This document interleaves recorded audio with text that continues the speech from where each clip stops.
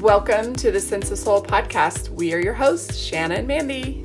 Grab your coffee, open your mind, heart, and soul. It's time to awaken. Today on Sense of Soul, we are so excited to have Martin Wells.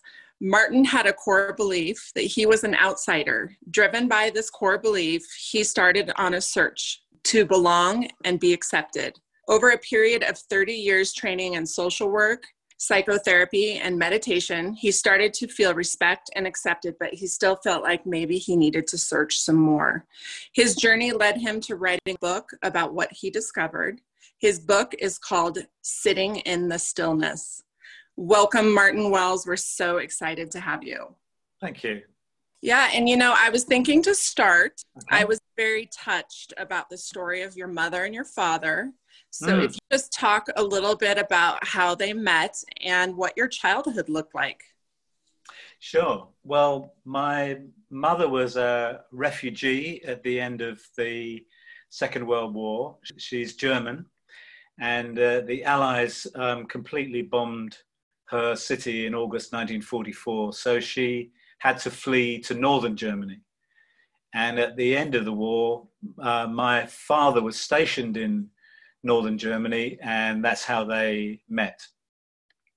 So they came back to England in 1947. Mum was 18 years younger than Dad, so she was about 23, he was 41, something like that. So she had to adjust to life in England, being German and living in North London. And I came along 3 years later. So I was born in 1950 and grew up in North London. And my brother is 7 years younger, so he came along 7 years after that. So how old was your father when he had your brother? Good question. Yeah, exactly. He was, I think he was 53. He was happy to have a young wife, is what he was. Yeah. Yeah, they were a handsome couple. They did look good together.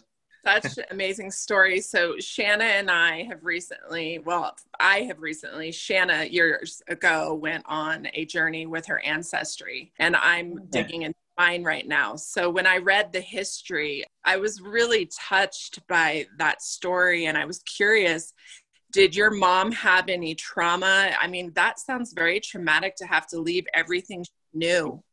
Yeah, very traumatic. She went with a friend to northern Germany, but her parents headed for Austria, and her father never made it. He had a heart attack on the way to Austria.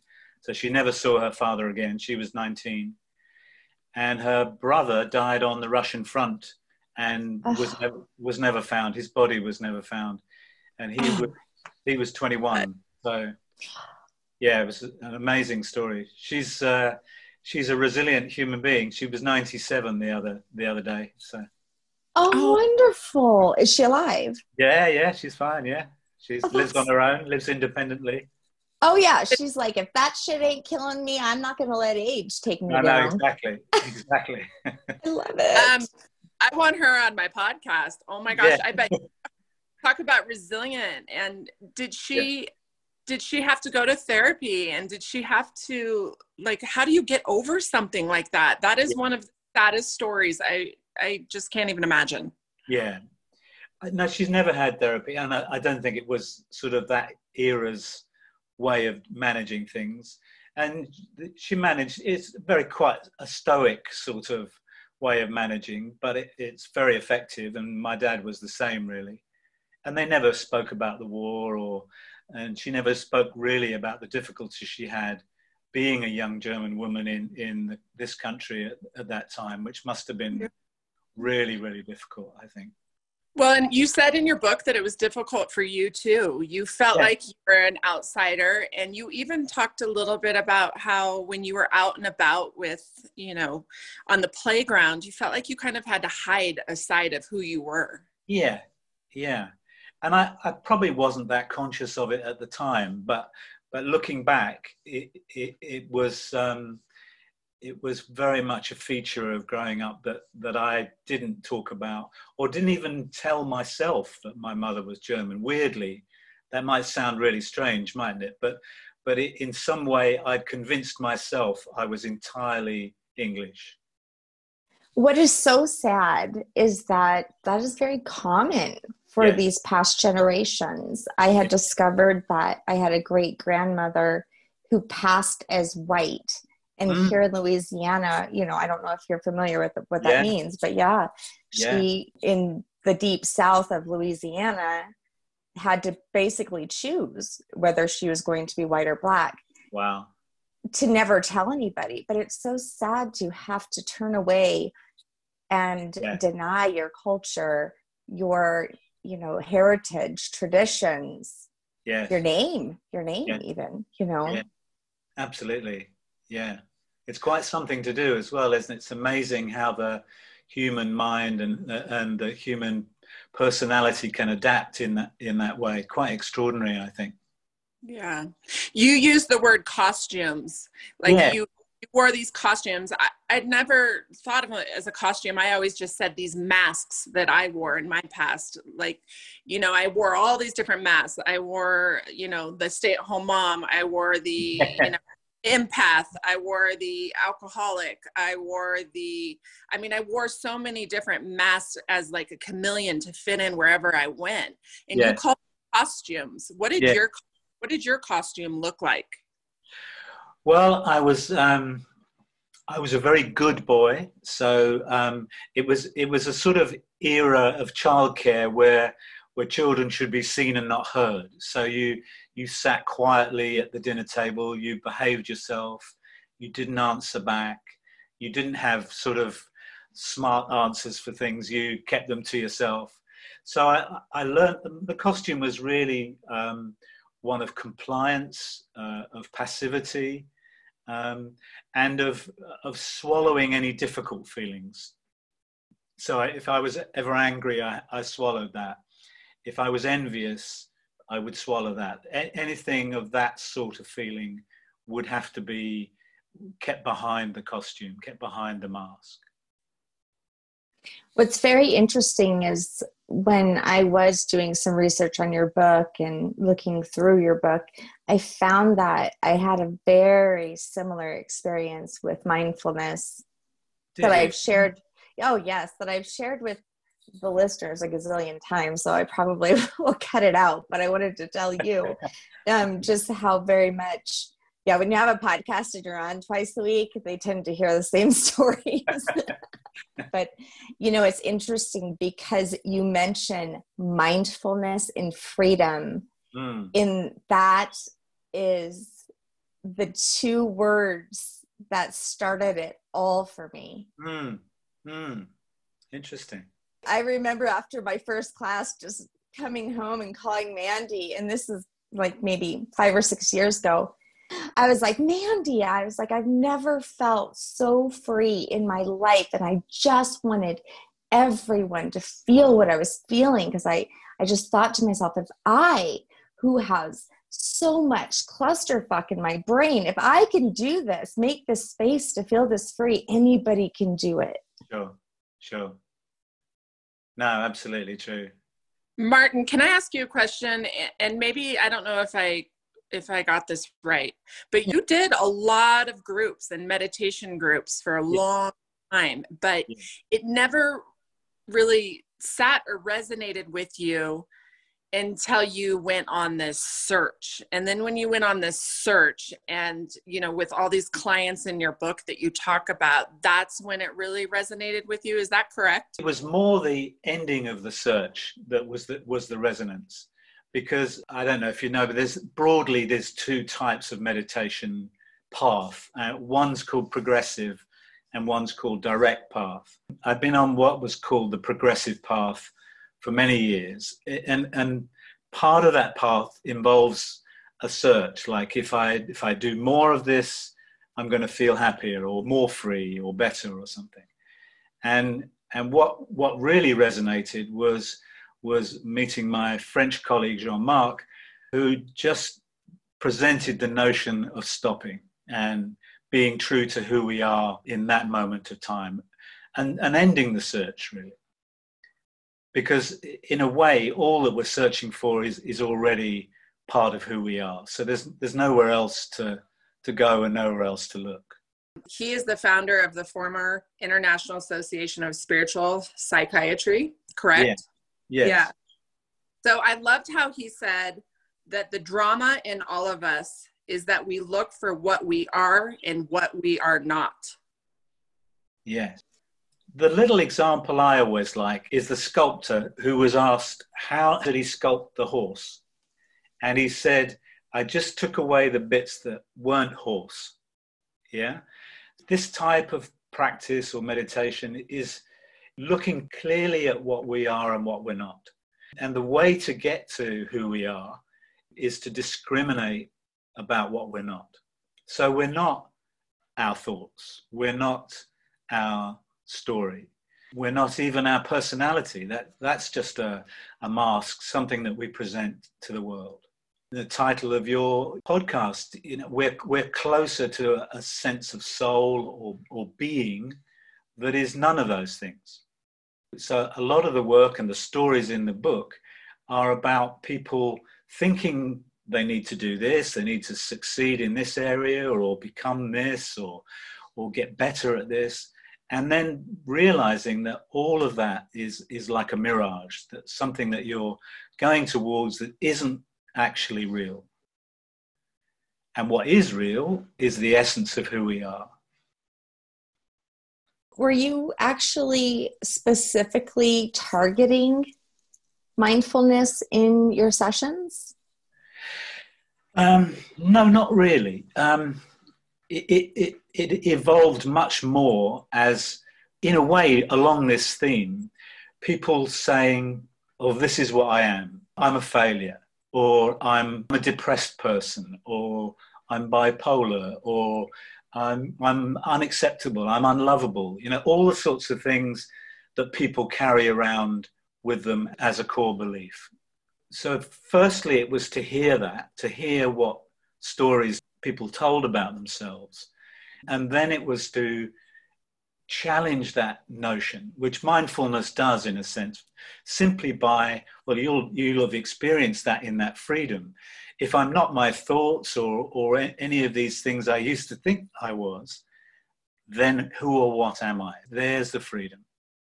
I'm not bound by a story. Even a successful story is binding.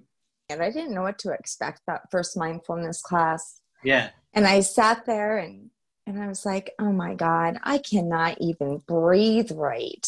And then I was like, I could be doing better things right now.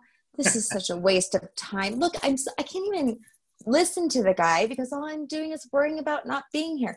And then in that moment, I was like, oh my God. The things that I was saying to myself was so negative. That was so huge for me. It was the first time I even recognized that there was a witness. Yes. And that is so liberating, that moment, isn't it? Absolutely liberating. It was life-changing. Yeah, I'm sure. And what's interesting is that kind of spiraled Shanna into this awakening. And for me, it was presented in a totally different way. I had a near-death experience, and while I was recovering from being in a coma, I was forced to be mindful because I couldn't even lift my arms. I couldn't lift a spoon. Wow. It was like I had to be mindful. It was such a blessing. Yes. Isn't that fascinating how we each come to it in different ways? It's so interesting. What is non-duality? Well, it comes back to the statement that you read about from John Mark, which is we think we know what we are by following what we're not. It means one. Everything is one. But the mind can't appreciate that because the mind is also a great separator and separate. So the best we can do is really talk about not two. So not separate, not two, but one, in a sense. That's why when we're thinking about the story, then it's not that. I'm not the story. I'm not separate. I'm not a separate individual as disconnected from others. Everything is one. But our language and the way we view things through this mind, we can't appreciate that. It's beyond the mind's capacity to know that oneness. But the mind can know not to, not this, not that. Reminds me of one time someone had said the shoulds are like that too. Like, you know, Yeah. we're always adding in these things. And what did he say, Mandy? He said, if you keep putting should on everything, you'll should all over yourself. Randy said that. Oh, that was so funny. Yes, I loved how he said that. That's good. But you're right. There's all these things like we should do this or not this, or Yeah. we're always adding in all of these concepts to, Yeah. you know, to everything. Yeah. So, Martin, would you describe the mindfulness and the stillness the same? Like you get the stillness within the mindfulness? Yes. Yes. I mean, that the observer that Shanna's talking about, the witnessing aspect of us, it's got 100 different names, but one of them is a fundamental stillness or a silence, a spaciousness. It's called all sorts of different things. But yes, it's that fundamental being that is not troubled by anything, in a sense. It's free of all disturbances. You also, I think, called it the space of nothingness. Yes. Yeah. To feel that nothingness is a challenge, but it's also liberating, because then there is no story. There's nothing written on the next page that traps us. It's a blank page. It's an open space, like the next moment. How can stillness in our life, how can it benefit, say, the busy person, the busy mom, the busy dad, the busy young adult that is trying to keep up with the Joneses? Yeah. Well, there's two aspects to it, really. One is to understand that as inherently what we are. That's more of an understanding and a realization that what we are is not this sort of just mind-body separate random experience that inhabits the planet. We're more than that. We're something else than that. So that understanding is a part of it. Then there's the practice of it, which you talked about in terms of your mindfulness experience. And also you talked about in terms of your experience being in the hospital bed. These are moments, and it's quite extraordinary how we get to them. But these are moments of really knowing that stillness. Like before those experiences, someone could have said to you, "Oh yes, fundamentally you're still, you know, you're at peace." But until you've experienced it, that's just words, really. They're helpful words because they describe the nature of the human being, but it's the practice and the understanding together that really help us to know that deeply. And there was a perfect moment of stillness after you said that. Yeah, exactly. In the space between the words. Thich Nhat Hanh says, it's a practice. Yes. I love the way he says it. Every time I'm like, say it again, say it again. Practice. So there was a part of your book that threw me through a loop. You have to explain this to me. I was like, wait a minute. So Shanna and I always talk about this journey and this path that we're on. Yeah. So in your book, there is this delightful paradox, is what you said, which I found there was a lot of those where I had to stop and go, wait, I'm confused. Yeah. That although there is no path to take, we need to take a path to discover this. If we hadn't taken the path, we wouldn't know that there wasn't one. Exactly. You got some Buddha stuff going on in there. He has so many amazing ones. So I like that. You have quotes from some of our favorite people. There's so many in your book that I loved. But can you explain that there's no path? What does having no path mean? Well, again, it brings us back to stillness, really, because stillness isn't something that I might go and find tomorrow or on some course that I do or some book that I see or teacher that I go to.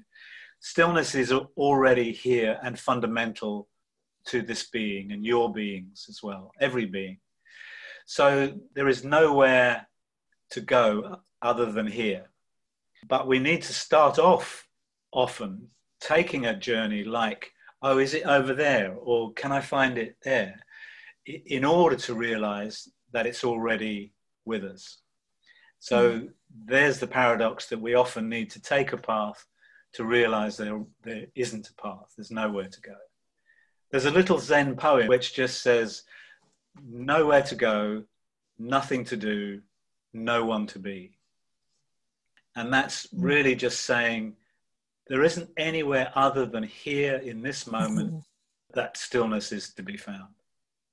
Yeah, I like that. But I also think of coming home to yourself. Like it's just here. And it is that feeling of home when you have that. I have nowhere to go. You're home when you have nowhere to go. Exactly that. And that's another classic paradox, isn't it? When you've got nowhere to go, then you realize that you're at home and have always been at home. Right. I really want to talk about something that was relatable, and I love reading about it. I mean, it's a lot about what your book is, and that is rewriting your story and realizing what's fiction and what's not. I think it was Sarah in your book that you talked about the gift, and the gift is sometimes contained in the crisis, and to awaken from the dream state of the personal narrative. So that personal narrative, I just recently revisited because I had one about myself, and I decided to rewrite that narrative. Can you just talk about that? Because how does one decide what's true and what's false, and how do they rewrite that narrative? Yes. Well, in some ways, we can almost say that anything that comes from the mind or the world of thought or the world of belief is false, because it's arisen out of conditioning, and it's arisen out of maybe our defenses in relation to our families and caretakers. So all of that, in a sense, is a story based on our experiences. So we can almost start with none of that being true. You said it, Shanna, when you had the mindfulness experience, you realized the sort of thoughts you had about yourself. And then, of course, there's a witness immediately saying, these are thoughts that I'm having about myself. And it's a bit like Tolle once said, I can't live with myself anymore. Then he thought, well, who's the I that can't live with myself? Who are these two people I'm talking about? And basically, he was saying, I can't live with this story anymore. I can't keep reenacting this story of success and failure. So in the sense that we're talking, it's called a sort of self-inquiry. So we can ask ourselves about the thoughts. Is that true? Is it real? Is it part of my story? Is it something that my parents said and thought about me, or my teachers, or my family?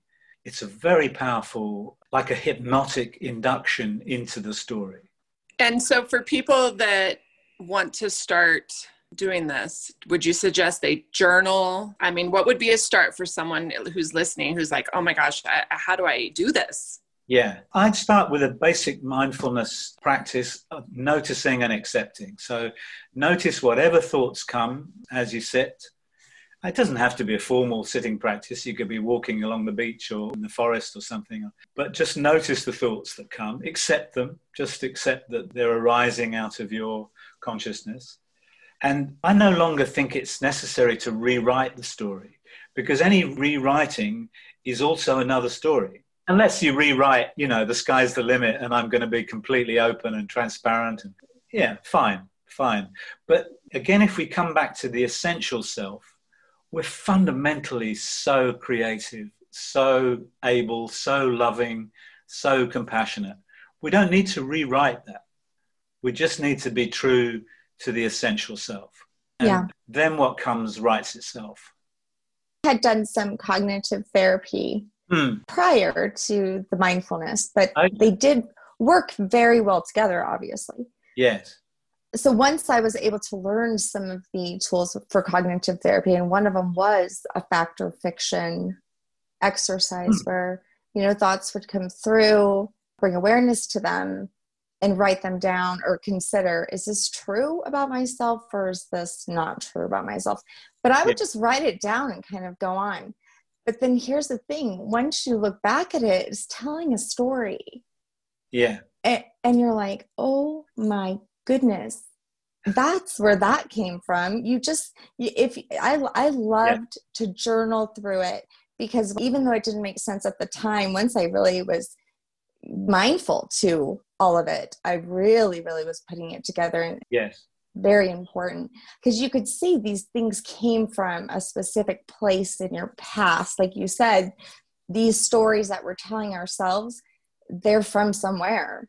Yes, yes. Mm-hmm. My wife had a memoir published last year, and she, at the end of the memoir, writes about the importance of writing itself as a way of expressing the story, the feelings around the story, and eventually letting it go as a story. So we don't need to bypass it or transcend it in that sense.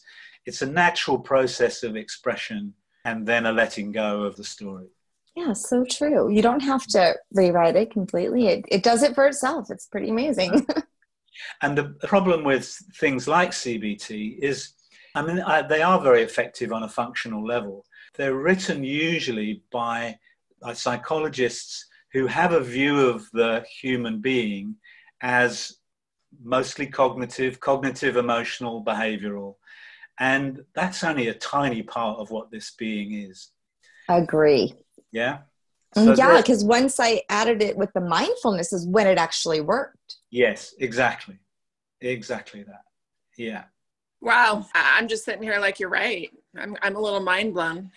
And, you know, for me, I guess when I said rewriting, it was more of just looking at things that I was told that weren't part of who I was. It was from the outside world. So it was more of like letting it go and realizing that wasn't me. That was just a story I was being told. Yes, exactly. Okay, here's another one that threw me off. Okay. It seems we need to be at our most vulnerable to realize what is not vulnerable. It's another paradox, eh? A good one. We're discriminating between the human mind and body, which of course is the ego and the personality, all of which are vulnerable in all sorts of different ways. And if we defend against that, we imagine ourselves, maybe we can tough it out or be strong or get through life without having to have our feelings or go to some darker places in ourselves. But once we really allow that to happen, paradoxically, what comes into view, there's an aspect of us that is not vulnerable. How could the infinite be vulnerable? How could infinite space be vulnerable? How could silence be vulnerable to anything? So it allows us to drop into the fundamental being that isn't vulnerable. But there tend not to be shortcuts. So that's why in the book there's lots of stories of people really hitting the rock bottom of their lives before they realize that aspect of them that's not vulnerable. Well, I think Mandy and I will have to share with you just our vulnerable story. Talk about paradox. I mean, I grew up thinking that the word vulnerable was a weakness. Don't be vulnerable. To never show nobody that you're vulnerable. It's one thing that I definitely did well too. I'd be very stressed or whatever, but I never let anyone know. I can play it off fairly well. I'm a great actress. Maybe I should have been an actress. And, but really never even showing my children that life sucks and it was hard, which is putting on a mask. You know, now that I'm mindful, I'm very aware that, you know what, my children seeing me stressed is not a negative thing, because that way when they get older, they're not like shocked as shit that life is hard. I thought that was being vulnerable, and I thought it was negative. And Mandy, on the other hand, she's like, you need to be more vulnerable. I'm like, girl, are you crazy when you tell me I need to be vulnerable? I've been trying not to be vulnerable my whole life. I'm so vulnerable that it like makes her uncomfortable. She was taught that vulnerability also was a chance for people to take advantage of you.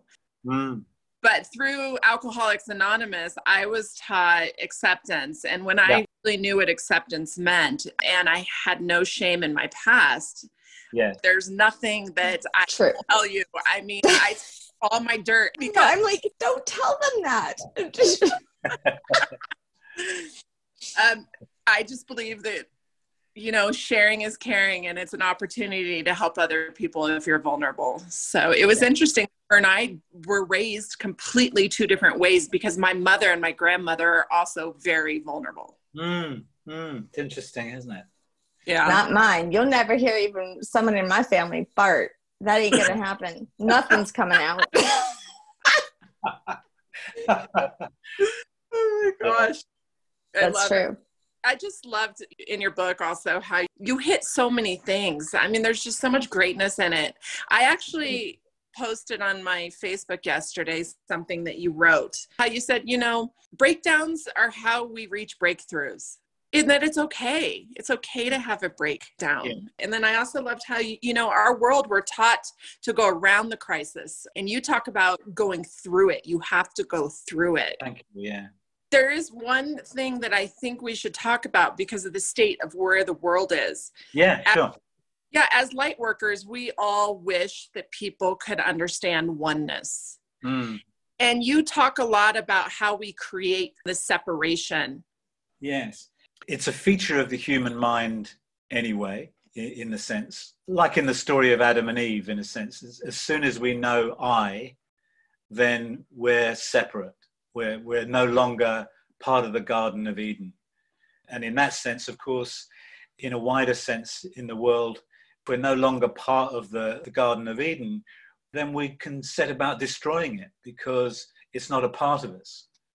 Now, if we were really connected to the natural world, for example, we couldn't do what we're doing to the natural world. We couldn't destroy what is really a part of us. It'd be like hammering a nail in your own foot, in a sense. So it's that separation that causes so many problems. And then on a psychological level, of course, we have it in terms of racism and differences between countries and religions. All these things matter and make us so different. And of course, on one level, they absolutely don't. But we've got cultures, and I think particularly in the Western world, that are highly individually based on competition, on rivalry, on ego. Look at both of our leaders, ego is running the world at the moment. And isn't it, just sort of impossible. It's true of all of us. It's true that we can all get centered in ego. We can all be separated and we can all just be concerned with our own little world and forget the wider world. Again, if we're truly mindful and truly in our own stillness, then that's not possible either, because then we're going to be compassionate and loving by nature. That is so true, Martin. That was one thing I experienced as well, and I could not get away from it, and I couldn't deny it. With that came a lot of emotions, and not just looking at myself and how I had believed and thought my entire life, but how this had gone on for generations. Yeah. And I just was so angry, and sometimes I still get so angry, and I am so against separation. And I always try to remind people that, our soul, this energy, whatever you want to call it, it has no judgments like that. It doesn't even have a gender. It doesn't have a race. It does, it doesn't have all of the things that we see with our physical eyes. It doesn't even give a shit about it. No. None. Exactly. Nature doesn't care, does it? It's just being its perfection moment by moment. Perfectly balanced, Absolutely. So, Martin, you said something that I love, that life is the true therapist. At first I was pissed. I'm like, are you telling me I didn't have to spend thousands and thousands of dollars? Ask for a refund. Get a refund. I could have just gone to life and asked life, what the hell? I want a refund. I mean, Mandy, you didn't have enough lessons? Come on. I really love the poems of Rumi. His poetry often speaks to just allowing what comes to come through the door, sort of classically with the poem The Guest House, where you welcome every guest, even the one who's taking your furniture. You just allow it all in, because all of it is exquisitely balanced and designed to open you up to what's next.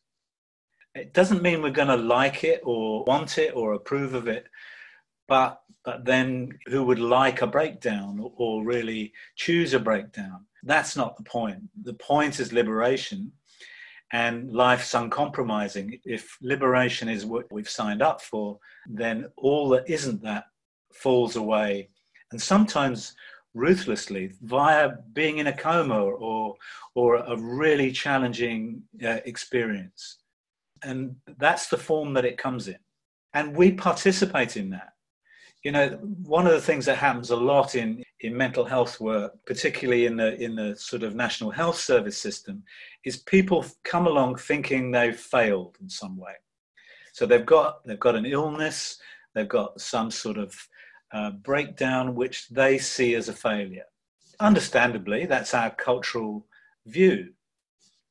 But we don't see the leaves falling off the trees in autumn as a failure. You don't go and try and stick them back on. That's the whole point of nature. There's a perfection to all that happens, including the breakdown of things and the breakdown of what we're caught with individually as well. It's an amazing process, and we're part of that creativity. It's extraordinary. So what I found interesting is that prior to trying the cognitive therapy and the mindfulness, I just wanted it all to go away when that breakdown came. Yes. I didn't want to feel it. I didn't want to experience it or sit with it. Screw that. I wanted it to go the hell away. And I just wanted to take a little happy pill, is what I called it back then, and call it a day. But then before I knew it, not only could I not feel the stress, I couldn't feel shit. I couldn't cry when people died. I couldn't laugh with my children like I used to. Not that I'm saying medication is not well. I will definitely say there are times that we need that. But it had gone on for so long, Martin. I took those pills for 7 years without doing any work. Wow. And I'll tell you, it was the best thing when I was brave enough to face that breakdown, and go through it and feel it. Yeah. For it to go away. Otherwise, you're just numbing it. You're just putting a Band-Aid. You're just putting it off, basically. Yeah, true. Wow. I'm just like really enjoying this conversation. Thank you. Me too. Yeah. We had on a guest a few weeks ago, and I felt like my brain broke, like literally broke. And there's a lot about the self-inquiry, trying to lose yourself. Okay. I do understand it now, especially after editing her episode. I was really sitting with it. I was even adding pauses so that everyone could also just have a little bit longer time to process. So the brain didn't break? But the brain was being restored after editing. And so you've mentioned non-existence of the self. Yes. Can you explain that for us? What do you think is a self? Well, ultimately, there's no self in the way that we think of the self. That's an illusion, a mirage. But there's something that we might think of as each person's individual fragrance, their own being out of consciousness, the form that consciousness takes for each being.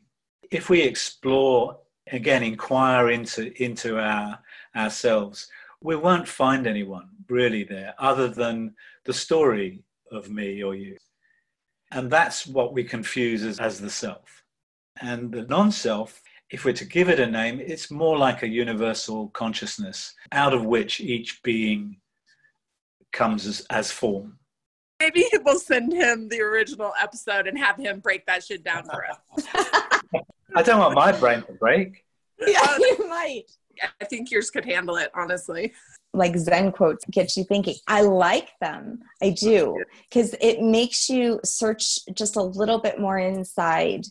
People say, Buddha just said things very simply, but we look for something so much far deeper. There's that paradox.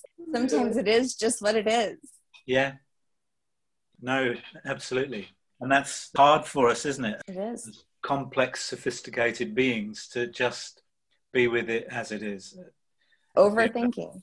Yeah. We overthink everything. We got to add a little sugar and spice to everything. We just like to get in our own way and make everything more difficult than it really is. Martin, you had a lesson in there that was beautiful, and it was about listening. Uh-huh. Can you talk about what it means to truly listen? Yeah. The book's title comes from a question I asked a Buddhist nun. She was teaching in our hospital. I said, how would you describe what you do? And she said, I sit in my stillness and I invite people into theirs. Often when we're listening to other people, we're also listening to the noise within ourselves, that we think, oh, I should say this, or I should say that, or I shouldn't be as vulnerable as I listen, or how come I'm crying? Or so because we're listening so much to the inner voices, we're not listening so well to the other person in the room, the other being in the room. And I think that's what Jin Ho meant by, I sit in my stillness, so I'm not too taken up with my own inner chatter, and then I invite people into their stillness.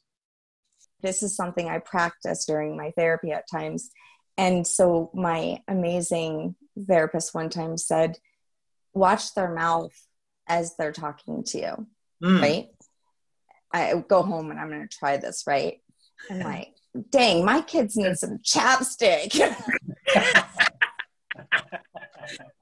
Oh my God, I love you. You're so funny. Now do you see why I love her and she's my best friend? She's funny. Absolutely. Mindfulness is becoming very popular right now. Yeah. First of all, why do you think that? I think it's a counterbalance to what we were talking about earlier. I think deep down, a lot of people know that we've lost our way, that ego isn't going to make us happy, celebrity isn't going to make us happy, fame, fortune. None of the things that we prize in our Western world is going to make us happy. And I think, understandably, there's a strong movement towards the Buddha particularly, who did speak about how to be happy. And not the sort of happy that comes from acquisitions, but the sort of fundamental happiness that each of us already is that happiness. But we don't know how to do it. Yeah. We don't know. We've forgotten. Yeah. You know how they have like bring your parent to school day? Yeah. That's terrifying. You didn't go, did you? Oh, yes, I did. I went and taught mindfulness to that whole class Oh, of brilliant. first graders. It was in first You have grade. same shoes. I hope I did. I don't know. They did well. And many of them talked about it for like the next 2 years with me whenever they see me. Oh, lovely. I love that. Yeah. Back before Shanna was mindful and when she was in the chaos of life that she was creating, she would get up and like take her child to school, and she looked down one day and saw that she had on two totally, completely different boots. 2 colors, one high, one short. Like, who can do that? She was not mindful. All right, Shanna, you're going to appreciate this one. Are you ready? Oh, wait, what are you doing? Uh-oh. No. Yeah, I'm not going to do anything. She's too vulnerable. No. You can edit it. You can edit it out if you want. No way. So, Shanna, take a wild guess. Who was in his book? My buddy, Carl Jung. I swear he might have been one of the smartest people on earth. I can't find anything that he didn't have like some profound thought about. Amazing. Did you know, Martin, that Shanna even discovered after I'd been reading the big book of AA for like 8 years that he was part of that as well? I didn't know that. No. Yeah. Really? No, I Yes. didn't know. He was homies with Bill and Bob. Was he? Yeah. Yes. They got a lot of their inspiration directly from him. Well, it makes sense. It's a wonderful system. So Yeah. me and Shanna love synchronicity. And that's why I have to bring this up, because you put a twist on it. So you have in there, it says synchronicity takes the coincidence of events in time and space as meaning something more than mere chance. That was from Jung. Yeah. And then you say, instead of seeing life as a collection of random events and chance meetings with others, we could see these as manifestations of a unified whole. Yeah. would see everything as interconnected and nothing acting separately or individually. Yes. Okay, I need you to talk about that. Yeah, how does synchronicity create wholeness? Well, no, it's more the other way around. It's a manifestation of wholeness. So everything being one, then of course, well, what happens over here is not random. It's part of a massive, infinite whole event, really. And there's a English astronomer, I think I might quote in the book, called Fred Hoyle. And he said the chances of this, well, just us now having this conversation, sitting on this little planet as it revolves around the sun, are extraordinarily small. The equivalent of lining up 27 fruit machines, pulling all the handles, and them all coming up cherries. That's the likelihood of all this. And it's so exquisitely balanced, so much part of one whole, again, beyond the mind's capacity to know that. It's just amazing. And after I read the bit about Fred Hoyle, because there's so many factors, you know, the distance from the sun, the fact we've got an atmosphere and a molten core, a moon that stabilizes us in a certain way. And I read afterwards that even Jupiter plays a part in that, because Jupiter's gravitational field is so strong that it hoovers up unwanted asteroids at the edge of the galaxy to protect the rest of the galaxy from collisions with large pieces of rock. So everything is so perfectly balanced in order for this to be happening. And of course, we're a microcosm of that. So each of our bodies and the relationship of the body to air and water and the elements, unbelievably balanced and harmonious. Yeah, it seemed too good to be true. Yes, extraordinary. Mm. And yet we forget that and think that, you know, the mind knows better or ego knows better. And, you know, we forget again what we are, which is extraordinarily creative beings, part of this amazing tapestry of connection. Beautiful. Very beautiful. So, Martin, how does one who is really busy, has 8 hours of work, is constantly being pulled a million different ways, who is not comfortable in that nothingness, who doesn't even know, like, it's uncomfortable. I've had a few people tell me it's really actually very uncomfortable for them to not have their brain going. Yes. How does one like that come to a place of stillness? Well, I think there's an element of going through it, because I think that's a really important thing, that people feel uncomfortable with the nothingness or not doing anything, just sitting, just being there. Part of the practice is to continue with that, which doesn't necessarily mean a 7-day silent retreat, but if it does, then fine, because these things are worth sitting with and worth practicing. Thich Nhat Hanh, who you mentioned, once said, if we're to have peace in the world, we need to be able to enjoy it. And I think that's what he was talking about. We don't enjoy peace easily, and we tend to create little dramas and little things going on to make us feel alive and important, etc. Mm-hmm. So we need to be able to enjoy peace, and that in this instance might mean sitting just in the space, in the silence, allowing ourselves to be there. And this is something that I find a lot of people that have very stressful jobs seem to think that if they do this, then they're not going to get enough done. Yep. So is this something you can practice in the morning and then take it with you throughout the day? Or is this something you can still be productive and still do your job, but still be in that stillness throughout the day? Yes, exactly. More the second, really. It's not that being in the stillness sort of stops us and we don't become like a jelly in the corner sort of thing, not doing anything. It's more that our actions come from stillness, and they can still be actions, they can still be movement, but the source of them is stillness.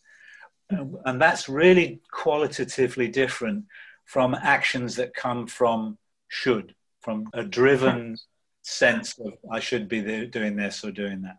One of the exercises that I first started to kind of experiment mindfulness with was just washing my hands. Yes. And then that turned into washing dishes. Yeah. And because it was stuff that I do like twice. Yeah. Well, I wash my hand more, but I mean, I have to do dishes sometimes 2-3 times a day. I have a big family. It's ridiculous. The next time you do something else, maybe like vacuuming, instead of filling that space up with a bunch of worries and about what you're going to do next, you might find yourself really being in the moment with your freaking vacuum cleaner. It's amazing what you might discover there. Yeah. Well, I love what you said, because I think that a lot of people don't understand that you can have action in stillness. I mean, there's another paradox, right? But it's having that action come from that place of stillness. I've never been able to piece that together. So thank you for that. I can pass that on and explain it to them, because those two in your brain, you're like, wait, what? I have to sit and be still, but I've got a million phone calls to make today for my job. How do you do both? So that really kind of bridged that for me. Thank you. Tell our listeners where they can find this amazing book. Yeah, it's on Amazon, and I think Barnes & Noble is the American company. I think probably you can find it as well. And your website is? It's nondualmindfulness.com. Very good. Thank you very much. It's been a pleasure. Yeah, for me too. Martin, we do this thing on our podcast called BTSD. And now it's time for Break That Shit Down. Trust who you are. Be who you are. That'll take you to a fundamental stillness. Thanks so much, Martin. It's been a pleasure. You're welcome. Thanks for inviting me. I've really enjoyed it. Yes, now you have to go eat supper. I do. All right. Be mindful washing those dishes. Thank you so much. Thank you too. Thanks for being with us today. We hope you will come back next week. If you like what you hear, don't forget to rate, like, and subscribe. Thank you. We rise to lift you up. Thanks for listening.